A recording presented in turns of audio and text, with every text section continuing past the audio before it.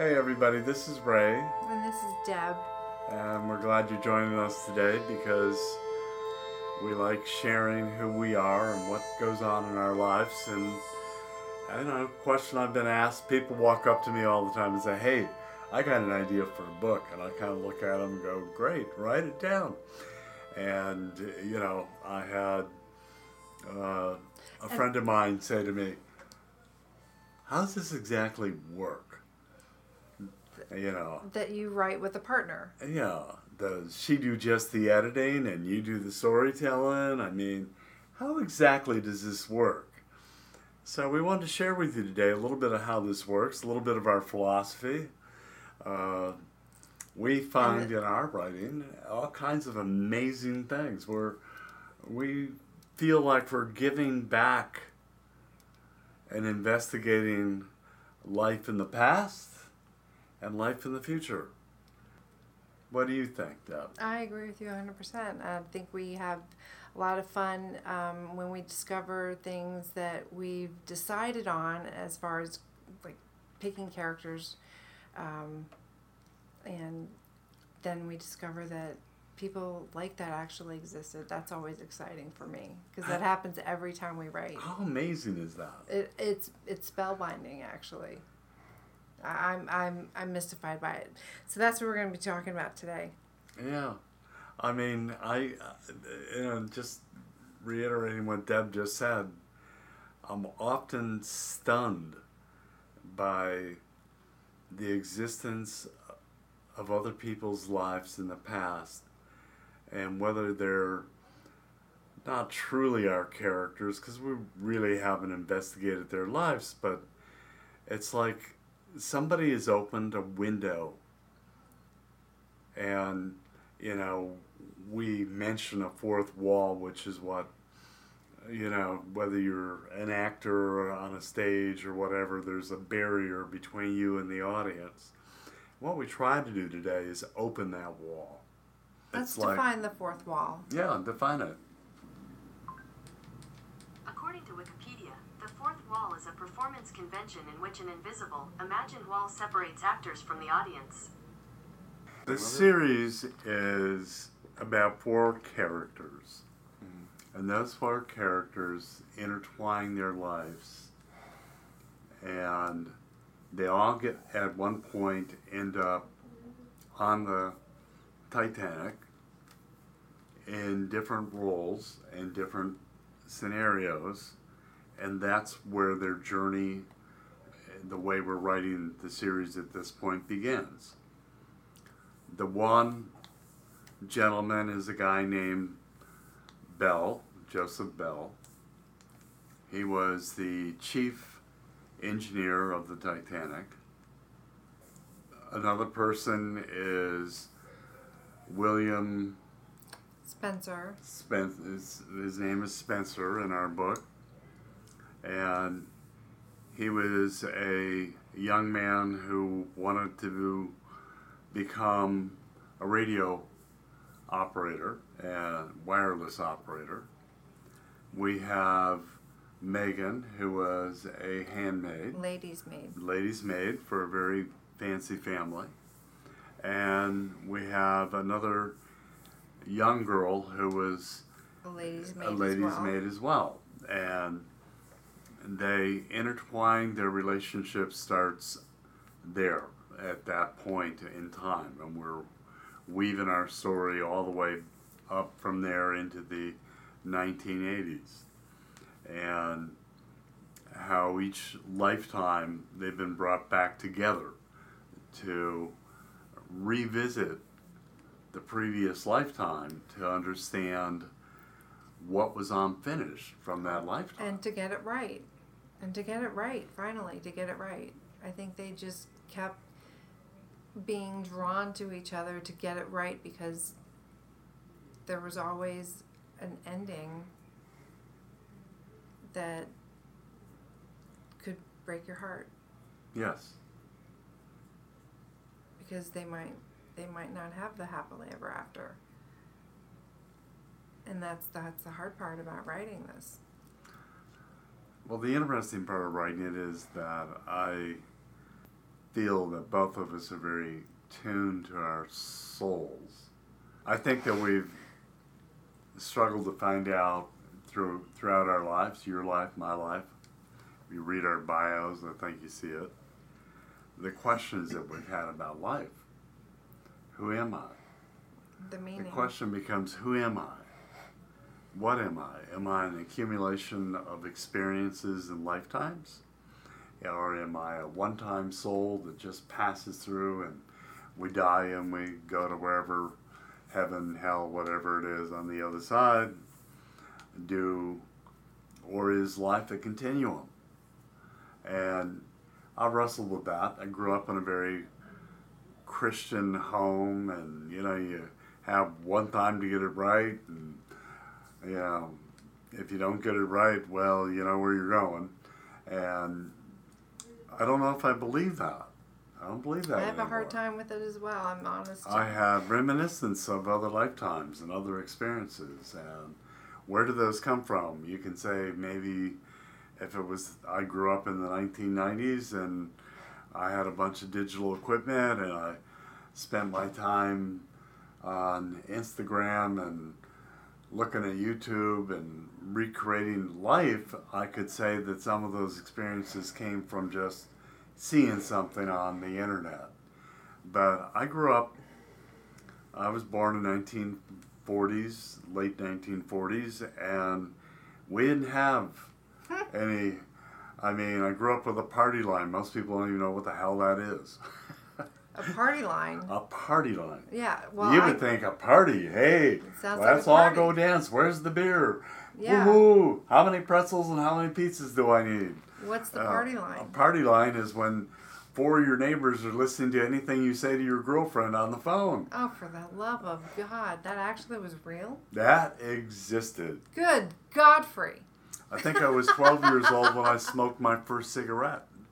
My mother was a cigarette smoker, and I can remember sneaking a pack of her cigarettes out that she had open, and I slipped a couple cigarettes out, and I went out into the prairie behind our house, and I went into this group of sumac trees, they called them, because during the fall the leaves turn red. So this is like the leaves are red.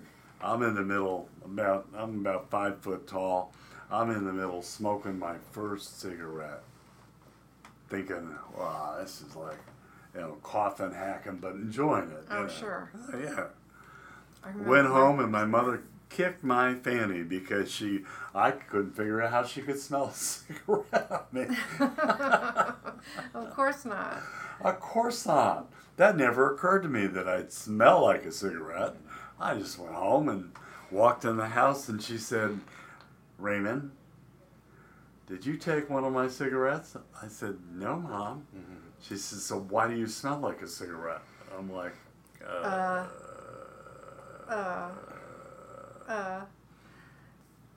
The Titanic comes into equation because we have the same characters in our series, and this is just another stage of another time in life where they again find themselves migrating towards each other and drawn to each other. Axel is this character, and Lila are the characters of The Curse of Love.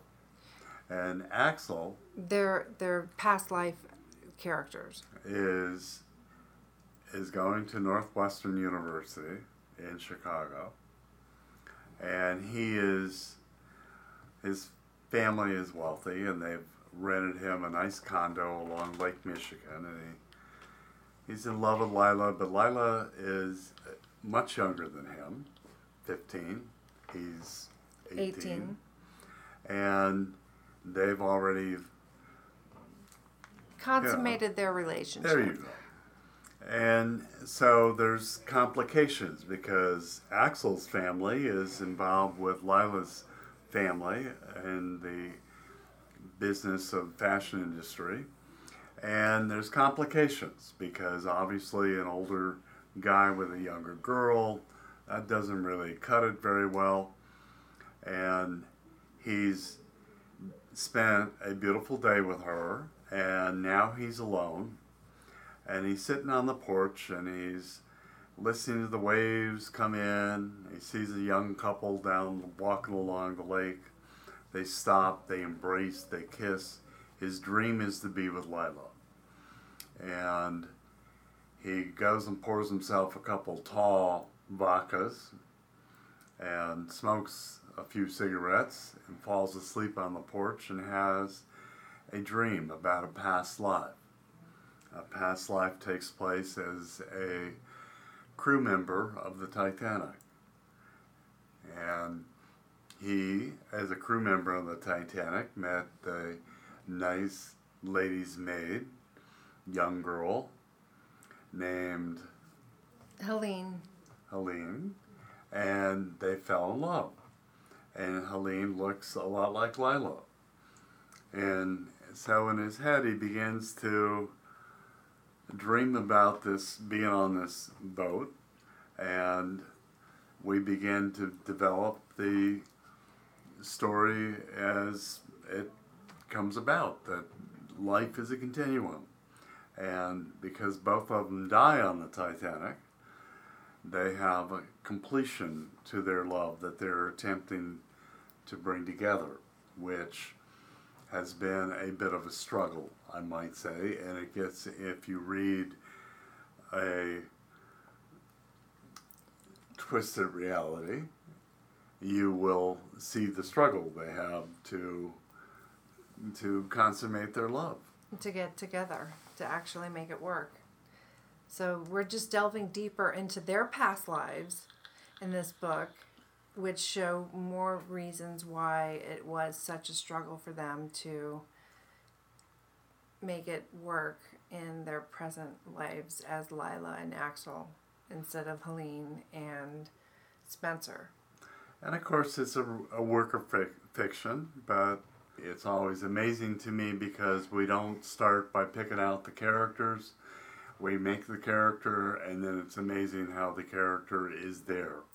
Ray begins to do his research after we start picking out names, ideas, descriptions, and then he does research and we actually find the person that we just described. It's astonishing to us, actually. That's what we're doing today, and it was really exciting because we brought back to life basically 4 people. It's amazing to look at an individual that existed. Spencer had just started, he had only joined the Titanic at the beginning of the voyage. He had an association because he was part of the Royal Navy Reserves with Joseph Bell. And he joined the crew, and a few days later, he died. 6 days later. And it was like he had unfinished business. And, you know, when you start to add him into our stories, we feel like I brought him back to life. I can remember someone once saying that you're not dead as long as people keep repeating your name. So we gave him back his life. It's 104 years later, and Spencer has his life back. He's alive, not dead. We've looked him up. He was a soccer player. Oh, and adorable. Oh my gosh, so cute. This guy we describe, and then suddenly we find a picture of him, and we're like, this is him. This is crazy. We just described this person, and now we're looking at a picture of him. It's so exciting. It's really exciting because we're thinking we're creating, and yet we're capturing. Yeah. And in some ways, even though it's fiction, I feel like we've given him back his life. When you write a book, the beauty of a book is it will exist forever. Yeah. That's the cool part. That's what, I don't know. We have so much fun writing, and this is one of our favorite parts of writing that I would call the joy of writing, is creating the characters, falling in love with them, and the bonus for us is finding most of our characters that we have created actually did exist. on some level, which is really Yeah, and odd. our first book, Twisted in Time. It happened there too. When you look at the Fifinella, Right. Fifinella was an actual plane that was on its 51st or 53rd mission, and the crew that was on it was on their 20th mission. The crew members that we list in the book were actual people who were actually on the plane. I even talked to their flight engineer who was still alive, and he gave me a recap of what happened and how he searched for the pilot's family because he wanted to tell them what had happened on the plane and how the pilot had actually saved all their lives. Which, by the way, is what we wrote before Ray had a conversation with this gentleman. And it's just fun. It's like, how did that happen? So we're tapping into this like realm of soul knowledge, I suppose. Fourth wall. The fourth wall. We're tapping into it. Yeah. We broke through it because the last person off the plane before we even knew anything about the crew, we wrote was the navigator was his best friend. Now I don't even know why we came up with that. The guy's name was Alex, and he was best friends with Tommy, who was the pilot. And the last person to jump off the plane was the navigator, Alex. Truly. Which, when you looked at a B-17, which I hadn't really looked at the structure of a B-17, seeing that I didn't fly in one, for him to go up into the plane before he jumped, he had a door right where he was sitting that he could have jumped out of the plane to exit the plane to safety. Obviously, he did not. And obviously, he went up into the plane to do something with the pilot. There's no evidence of that, but the fact that he delayed, he was the last man off that plane. He was in a cockpit area underneath the deck of the cockpit where the bombardier had already bailed. And for him to go and delay jumping out of the plane, I don't think he went to use the bathroom in the back of the plane and have a cup of coffee before he decided to jump. No, he was going up to talk to his best friend. Kind of like what we wrote, which is really weird that we wrote that. And which is exactly what his flight engineer said. His flight engineer said they were friends. This picture is on our website. We're looking at the crew. Front row. This one is, This one is Tommy. And the one right next to him. And this one is Alex. We're writing a story where these two men are pictured side by side.